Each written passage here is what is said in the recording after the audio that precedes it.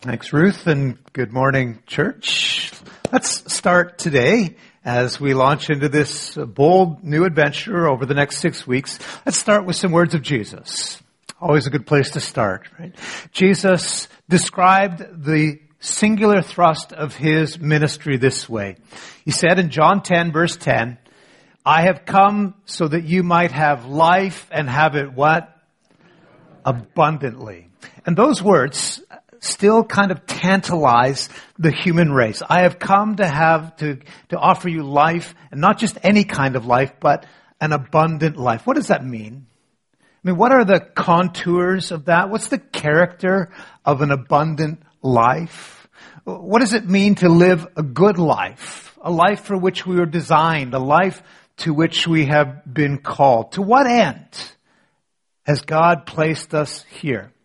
The Bible uses a particular word to describe that kind of life. It's a word that's kind of old-fashioned sounding. It's a word that doesn't get bandied around the church much anymore, at least not at churches like this one. But it's a word that is absolutely vital to understanding what Jesus had in mind when he invites us to an abundant life. And the word is, I'm not going to tell you yet. We're going to play a game. We're going to play a game called Get the Picture. You played this before. I'm going to show you a series of photos on the screen. You're going to identify what they are, and then we're going to identify the common thread that weaves its way through them. So here's the first one. What is that? A what? A St. Bernard. How could you tell? The whiskey barrel. Yeah. How about this next one? Let me give you a clue. This is actually, as it turns out, is more of a U.S. franchise. I've erased the sign, so it's not Tim Hortons, though I know we're in the States. Next slide will give you a bit of a clue. Okay, now go back. Cinnamon, you're on the right track. What's it called? Saint Cinnamon. There we go. Okay. And the next one, let's see, who is a fashionista in this place? Donna? Do you know what this is?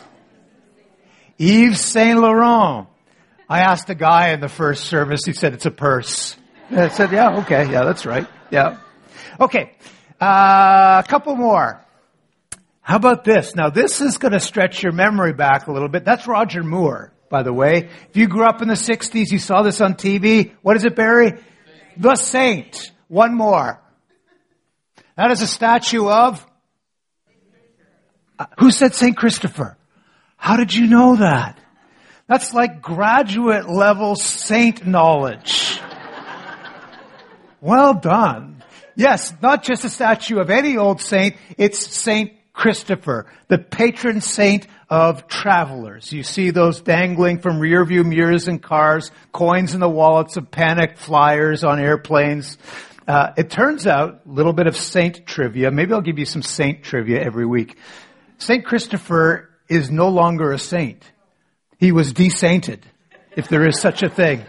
As it turns out, St. Christopher wasn't a real person. It's based on more of a fictional character. And there might have been a real person underneath it, but they're not sure. So the no longer St. Christopher, who probably has more medallions and statues than most saints in the world, has been de-sainted. Of course, the common thread weaving its way through all the images is saints. So let's toss out a definition. A saint. A saint is a person acknowledged as holy and virtuous, and typically is regarded as somebody who is in heaven after they die, which is why sometimes people will pray to a saint. Saint, if you want to know the history of the word, is actually a French word. We have some French speakers with us this morning. You know that in French, the word saint means holy. In the Catholic Church, though, a saint has a more specific meaning. And I mention it because for most of us in the modern world, our understanding of what a saint is, of what sainthood is all about, is kind of colored by our experience of Catholicism. And within the Catholic Church, a saint is somebody who has like heroic virtue. I mean, these are the great heroes of the faith. And that definition within Catholicism means that they exemplify in their life the four cardinal virtues. What are those? Prudence, temperance, fortitude, and justice. Alongside that, the 3 theological virtues, faith, hope, and charity. And all of those qualities are displayed in a consistent and exceptional way in the life of a saint. Now within Catholicism, I read this week, there's more than 10,000 of them. Saints. There's even a field of study dedicated to the research of saints. It's called, here you go, hagiography. Hagiography. Sounds kind of wicked, doesn't it? Hagiography. But you know the word. Graphiae. Graphos means to write, like you have graphite in a pencil. So this is the study of the writings of the Hagia, or the Hagios, which is simply a word, and it's an Old Testament word, which means the holy people. This is the study of holy people. In fact, that word holy is used throughout the Bible, from beginning to end. Angie was right. She mentioned at the beginning of the service, from beginning to end. But if you are reading a version of the Bible, a modern translation that has been translated probably in the past 15 or 20 years, it doesn't appear in your Bible at all. Why is that? It's because when translators are doing the leap from one language into another, they want to provide something that offers the meaning as clearly as possible without any possibility of misunderstanding. And they were so concerned that people were going to read that word saint and misunderstand. No, that's just the people that are in statues in museums or on stained glass in cathedrals. They won't understand what it really was meant to be. So now whenever you see in your Bible the words people of God, the people of God, understand that underneath it is the word saint, the holy ones. That word, holy one, or the 2 parallel words that we're going to also look at throughout the course of the series, the words sanctify or sanctification. These are biblical words. And they offer us concepts that are absolutely essential to understanding and living out the Christian life. By the way, saint, holy one, sanctify, Latin. How many of you had to do Latin? Was Latin still a thing in high school for anyone? Okay, you know what you are? Old. No, I'm just kidding, Art. It's Latin. It's the word Latin, sanctos, means holy. Same thing. Or the word sanctify, the verb in the noun sanctification is what happens when you are made holy. And they were never meant to be words that were reserved for this exotic pantheon of historical heroes from the past. These are words that describe and circumscribe the life of those who follow Jesus, again, with that tantalizing invitation, come experience life. Not just any life, the abundant life. And here's what the invitation looked like. This is 1 Peter 1. If you have your Bibles or devices, 1 Peter 1, verse 16. Doesn't get any more clear than this. Be holy. Be holy. Why? Because I, your God, I am holy. Of all the attributes and characteristics of God, there's only one in the Bible that's ever elevated to the 3rd degree.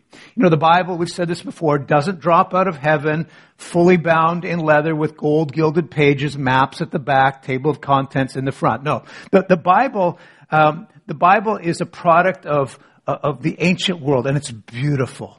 But in the ancient world, they didn't have modern typography. They didn't have bold print and underline and fonts that could be extra large when you want to emphasize a point. If they wanted to emphasize something, you know how you do it? Repetition. Repetition.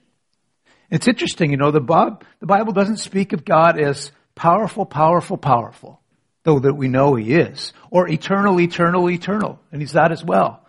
There's only one attribute of God ever lifted to the 3rd degree. You know what it is? Holy, holy, holy is the Lord God Almighty. Thinking again about church theology, Catholic theology, because it colors our understanding of this language of sainthood. Within Catholicism, I read this week that to be elevated to sainthood, the life of the person being considered must be accompanied by at least 2 miracles, verifiable, provable miracles. They're not wrong, they're not wrong. But where I think maybe they have erred a little bit is by looking for those miracles in things like statues that bleed, or images of a proposed saint that appear in a potato, or something like that. There are 2 miracles that accompany every life that is aligned to Jesus.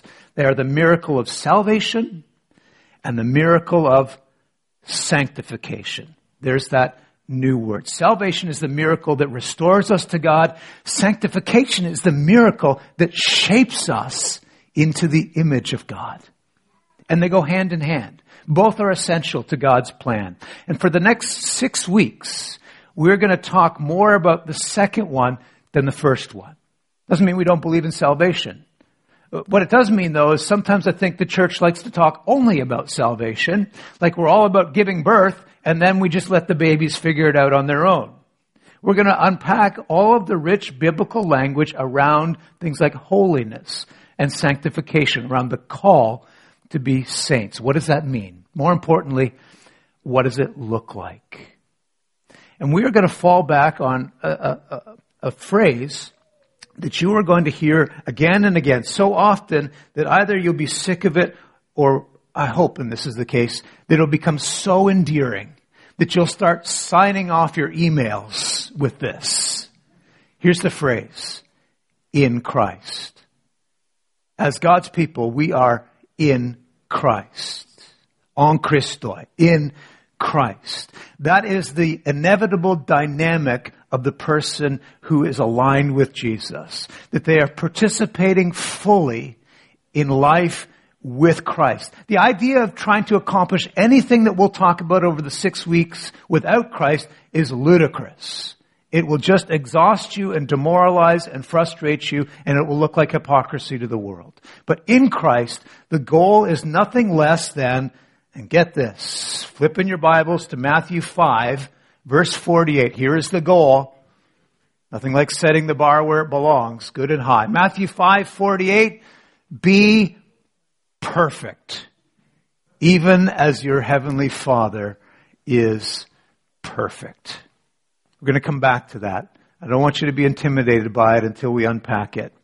Those of you who are in small groups, and I hope that will be all of you, and we'll say a word about that, you're going to continue this conversation midweek, in between sermons. And you're going to follow as one of your guides some teaching from a book entitled Called to be Saints. The author is Gordon Smith. Do you need to buy this book, read this book? No.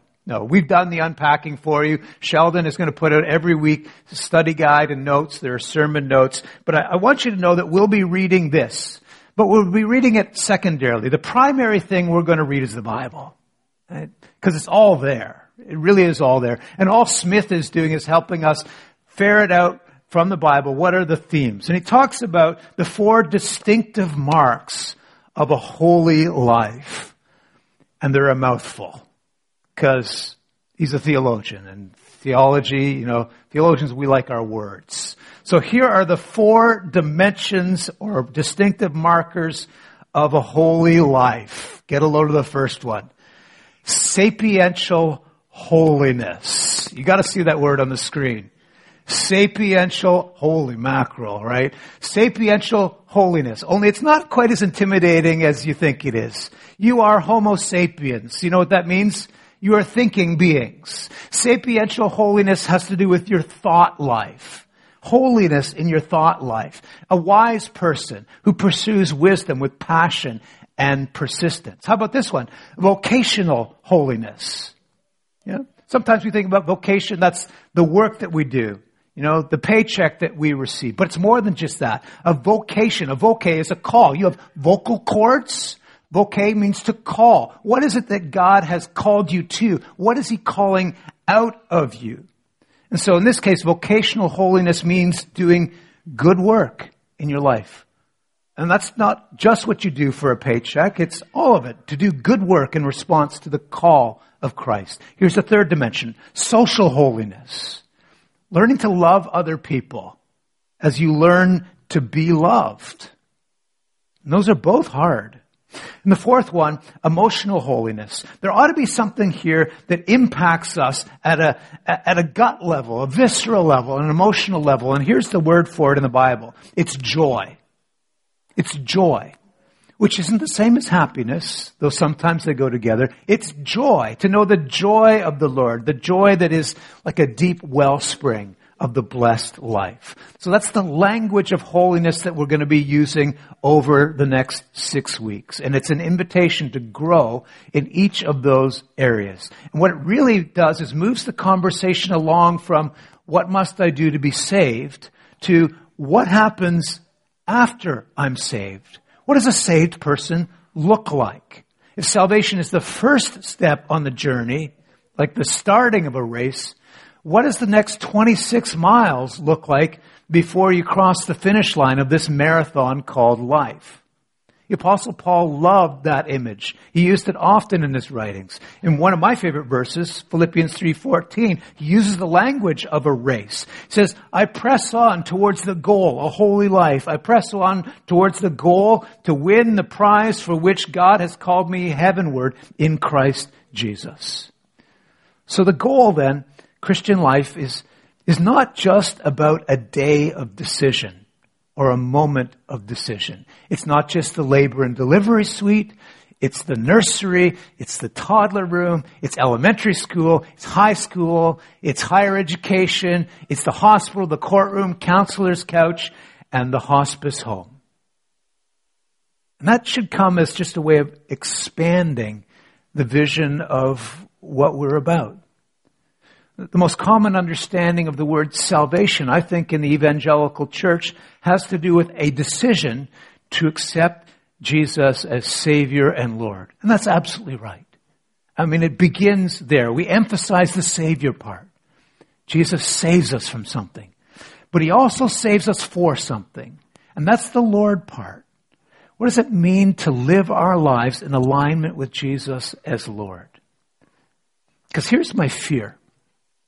My fear is that for many Christians, they assume that conversion means I'm good to go. Like, I made the decision, I prayed the prayer, I'm good to go.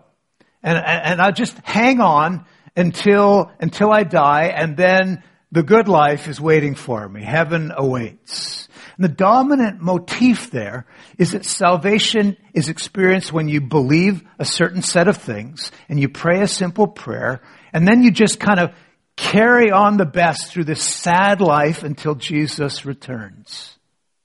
So the goal, if that's all we have, is just to get people saved. You get them saved, and then they live with the assurance that when all of this misery called life is done, we all get to go to heaven. There it gets made better. But there's more to it than that, isn't there? Discipleship is cradle to grave. Sanctification is the language we're going to use to describe the journey from that moment of decision to that moment you and I are face to face with Jesus, in whose image our lives have been made. And we're going to use the Bible as our primary guide. Because the Bible, is essentially the story of God's activity. Isn't it? What happens in the Bible? God forms a people. And He gives them an identity. You will be the people who bear my name. I'll be your God. You'll be my people. And He calls them out and says, I want you to be holy. Which is a way of saying, I want you to be like me. That's their truest identity. The identity of the people of God is the basis on which they are invited to reflect, to mirror what God is like in the world. We see the same theme emerging again in the New Testament. For those who are in Christ, members of the body, the church, the expectation is that they will be not just any old kind of community, they will be a holy community. One that is empowered and being transformed by the life of Jesus. And so here's what Gordon Smith writes. He says that Jesus doesn't merely preach a gospel of personal salvation for those who are hoping for an afterlife in heaven. Rather, He teaches His disciples to pray, your will be done on earth as it is in heaven. And he urges them to seek the kingdom and righteousness, and his offer to them was a transformed life, an abundant life. And in describing that life, Jesus uses language that on the surface is going to make us really uncomfortable and fill us with hesitation because it's unattainable, we think. In the Sermon on the Mount, he speaks this way. Again, Matthew 5, verse 48. You've seen it before. Be perfect as your heavenly Father is perfect. And we see those words and we say, impossible. A recipe for disaster and hypocrisy. We see the words and we think about flawless moral perfection. And the minute we miss the mark, we've missed the whole thing. And we acknowledge the prevalence of sin and error in our lives, and we say, it is utterly unattainable. And while perfection along those lines may never be achieved in this life, shouldn't we be moving that direction? I mean, if we believe everything we claim to believe, shouldn't our tomorrow be better than our yesterday? I'm not talking about circumstances, I'm talking about character. The circumstances of the world have done this all the way through history, and they will continue to do that. But you, if Jesus is who we say he is, if the Spirit of God is the force and power of God's divine presence in our lives, should not tomorrow be better than yesterday? One of the key characteristics of all life, you remember this from biology, the criteria of life, is growth. Living things grow. And if you're not growing, you're probably dying. And we're not dying in Christ, we are growing in Christ. But there is another dimension to the language of perfection, and it's actually probably the one that is best rooted in Scripture. And it will help you. It certainly helped me understand the command of Jesus to be perfect, even as our Heavenly Father is perfect. What does that mean? And again, I'm just going to read a little bit from Gordon Smith here. He says, when an engine runs exquisitely, when a pen writes effortlessly, or when a bridge spans a river with a flawless combination of beauty and structural integrity, when a coat fits us comfortably in a style and color that is suited just for this day and its weather, we rightly use the words perfect. It's perfect. Something works. Something fits. Something is true to its intent. Smith goes on to say we can apply that same concept to human beings. When we meet a saint, we encounter beauty and integrity and congruence. The call to perfection is the invitation to be that for which we were created. Let me say that again. The call to perfection is the invitation to be that for which we were created. That's the thought that you sang in the song that Rochelle wrote for this series. That Zaid, to be holy, means that your Zaidness comes forward. That Kalan, it's your Kalanimity that the world needs. That Dan, it's your Danish. No, that's too sweet. Yeah. Aurora, we need your aurorability. That who God made you to be absolutely comes to the forefront. That's perfection. It's the meaning behind this language of holiness. Let me just pepper you with a bunch of scriptures, sort of in rapid fire succession, that maybe get us grounded in the concept. This is from Paul writing to the church in Thessalonica. 1 Thessalonians 5, may God sanctify you entirely. This isn't a Sunday thing. 24/7. Holiness infects every part of our lives. In a similar way, he writes to the church in Rome, be transformed. Not just dabble in this, sprinkle a little bit of Jesus here. No. This is transformation. How? In this case, the renewing of your minds. Sapiential holiness.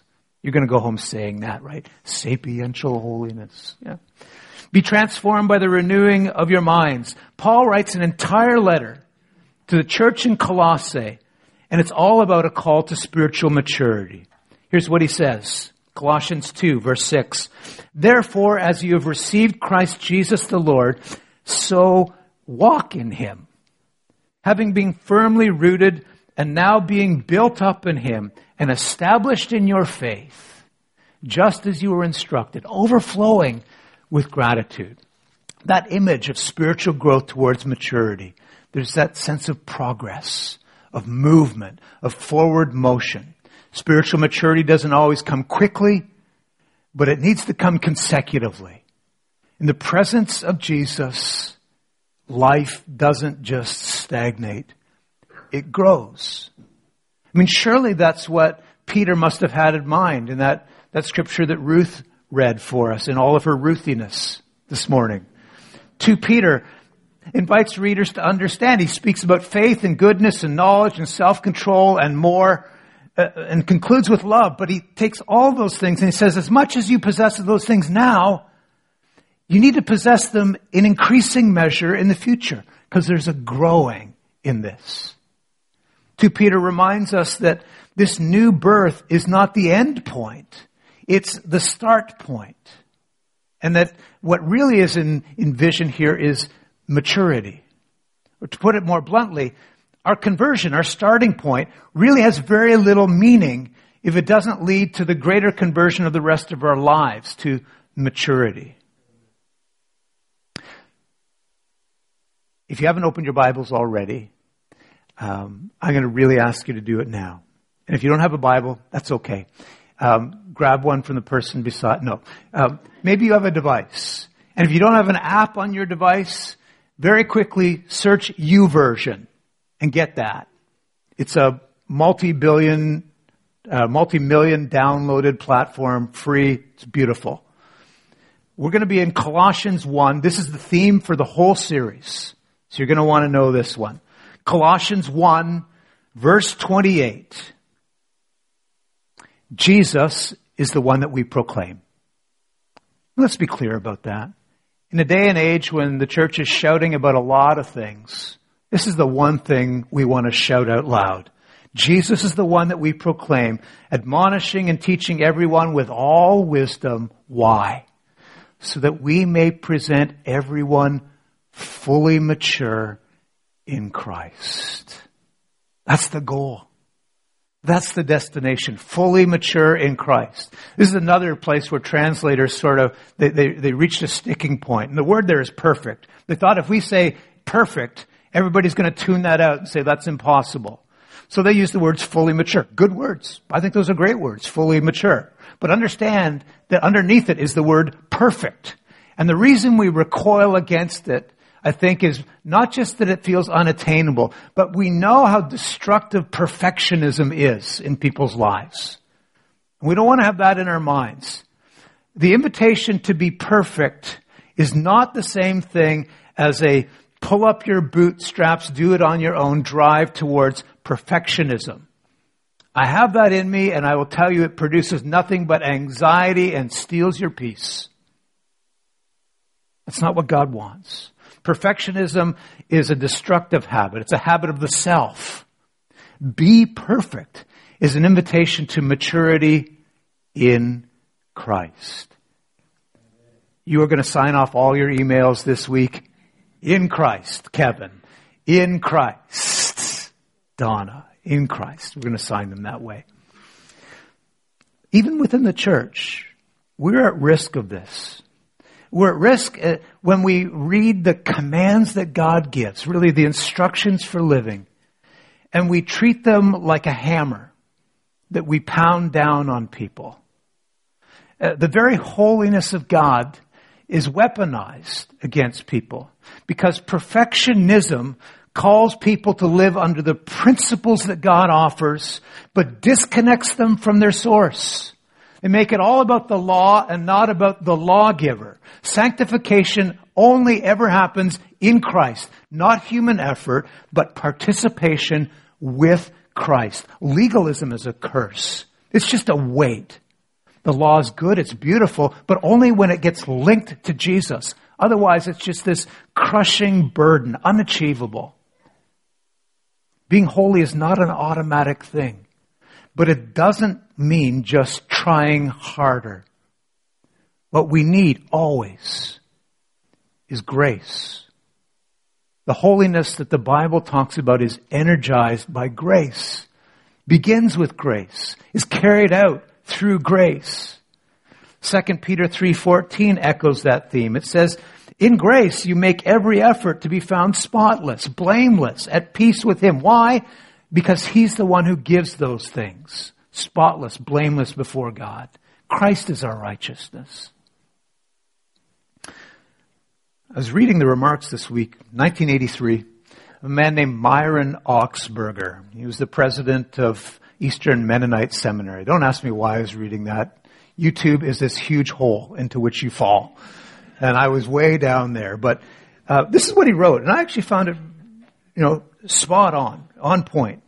He wrote in a commencement address, I believe in justice, but I am not a preacher of the gospel of justice.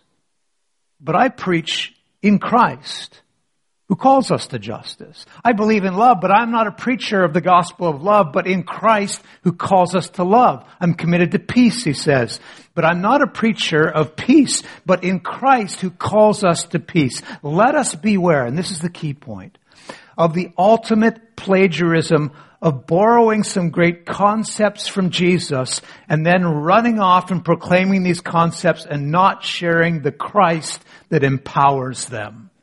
It is in Christ. The call to holiness comes from the Father as an invitation to participate in the life of Christ and do so in a posture of radical dependence. So again, Colossians 1:28, this is what we proclaim. We proclaim Jesus. He's the one. He's the only one we proclaim. We admonish and teach everyone with all the wisdom we can muster. Why? So that we can present everyone, say it, fully mature in Christ. Why do we do that? What's the goal? The whole reason the church exists, all the services, programs, classes, all the activity, one thing, to present everyone fully mature in Christ. Everybody whole. Everybody living just as God designed them to be. Juan Carlos living out his Juan Carlosism. Karina being the Karina that Bob Dylan sang about in the 1960s. No, not that, but so that the power of sin loses its grip on humanity, so that ordinary human beings don't think of themselves as spiritual giants. They're just plumbers or peasants or tax collectors, gang members, kindergarten, not that they're the same, kindergarten teachers. Sorry about that, teachers. Everybody who wants to can finally put on truth and kindness and courage and faith and gentleness like they're putting on clothes. And that their hearts, the hearts of fathers are turned towards their kids. The hearts of kids are towards their moms. And that hunger, that relentless hunger that's inside every human heart that tends to throw their lives away in pursuit of money or work or pleasure or all kinds of other things. That heart finally finds its stillness and an identity in being the person that God has created you to be. And you may not be that fully yet, but tomorrow is going to be better than yesterday. And God is leading you on a lifelong journey. What is it? To present everyone fully mature in Christ. What is the purpose of everything we do in the church? To present everyone fully mature in Christ. Our big audacious goal for the GTA, let's present everyone fully mature in Christ. Not just conversion, the whole thing. Fully mature in Christ. When somebody finds you later today and you said, I was at church, and say, well, what did you guys talk about? What are you going to tell them? To present everyone. Hey, you got it. With conviction, with energy, with passion. To present everyone fully mature in Christ. This is what Paul said before he offered those words. He said, for this reason, I will strenuously contend with all the energy that Christ gives me. Christ powerfully at work in me. What? To present everyone fully mature in Christ. So that's where we're headed, folks. The weeks ahead, this 6-week journey, fully mature in Christ, the call to be saints. And the heart of it is the declaration that this is possible, but it is only possible when we are rooted in Christ. Over the next few weeks, we're going to look at that rooted relationship, what it means to be in Christ. We're going to talk about how a holy person is a wise person. A holy person does good work. A holy person lives a life that is consistent with how God loves us. A holy person is a joyful person. That's where we're headed. And I hope that you will stay with us. And if you have to be away from one Sunday to the next, that you can tune in on YouTube and catch up a little bit. But here's what I hope the most. That the conversation we start on Sunday mornings continues during the week. We have dozens of small groups that are meeting midweek, and they'll all be working along this same trajectory, the same theme. And if you're not connected with one of them, well, here's a few. This is just a representative sample of some that are meeting this week, and we will be delighted to welcome you. We have a midday one on Tuesdays. I have groups Tuesday night, Wednesday night. There's a really cool group on Thursday night. These are the parents of the youth group kids, so you know how cool they are, right? Right? Thursday nights here. If any of those would fit your calendar, if none of them do, in either case, just let us know. Or, just surprise us. Just show up. Just show up. And if at any point in your conversation or your own time of reflection and prayer, you have an observation, a thought, or a question, we've created a little website address there or email address, questions@mcbc.org. We'd love to hear what you're thinking, and we'll fold those questions into the message the following week. To be clear, they're questions about the series, not who makes the best donuts. Okay. I think that's enough for today. Except to realize or acknowledge that where we go next matters. And so to go from the Word of God to the table of Christ is something that you don't want to miss. And as we make that movement, let me pray for all of us. God, we've heard you speaking today through the pages of Scripture and through those nudgings and promptings that we feel in our own minds.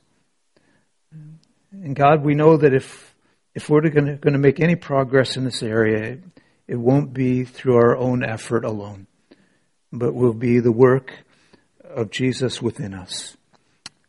And so before we aspire to do anything, we want to assume that posture of worship and gratitude and dependence before Jesus. And what better place to do it than here? At the table that Jesus prepared for us, a sacred table, one sanctified, made holy by the presence of God among us. So join us here at this table, we pray, as we honor and remember and cling to the saving, sanctifying power of Jesus in our lives. For it is in His name that we pray. Amen.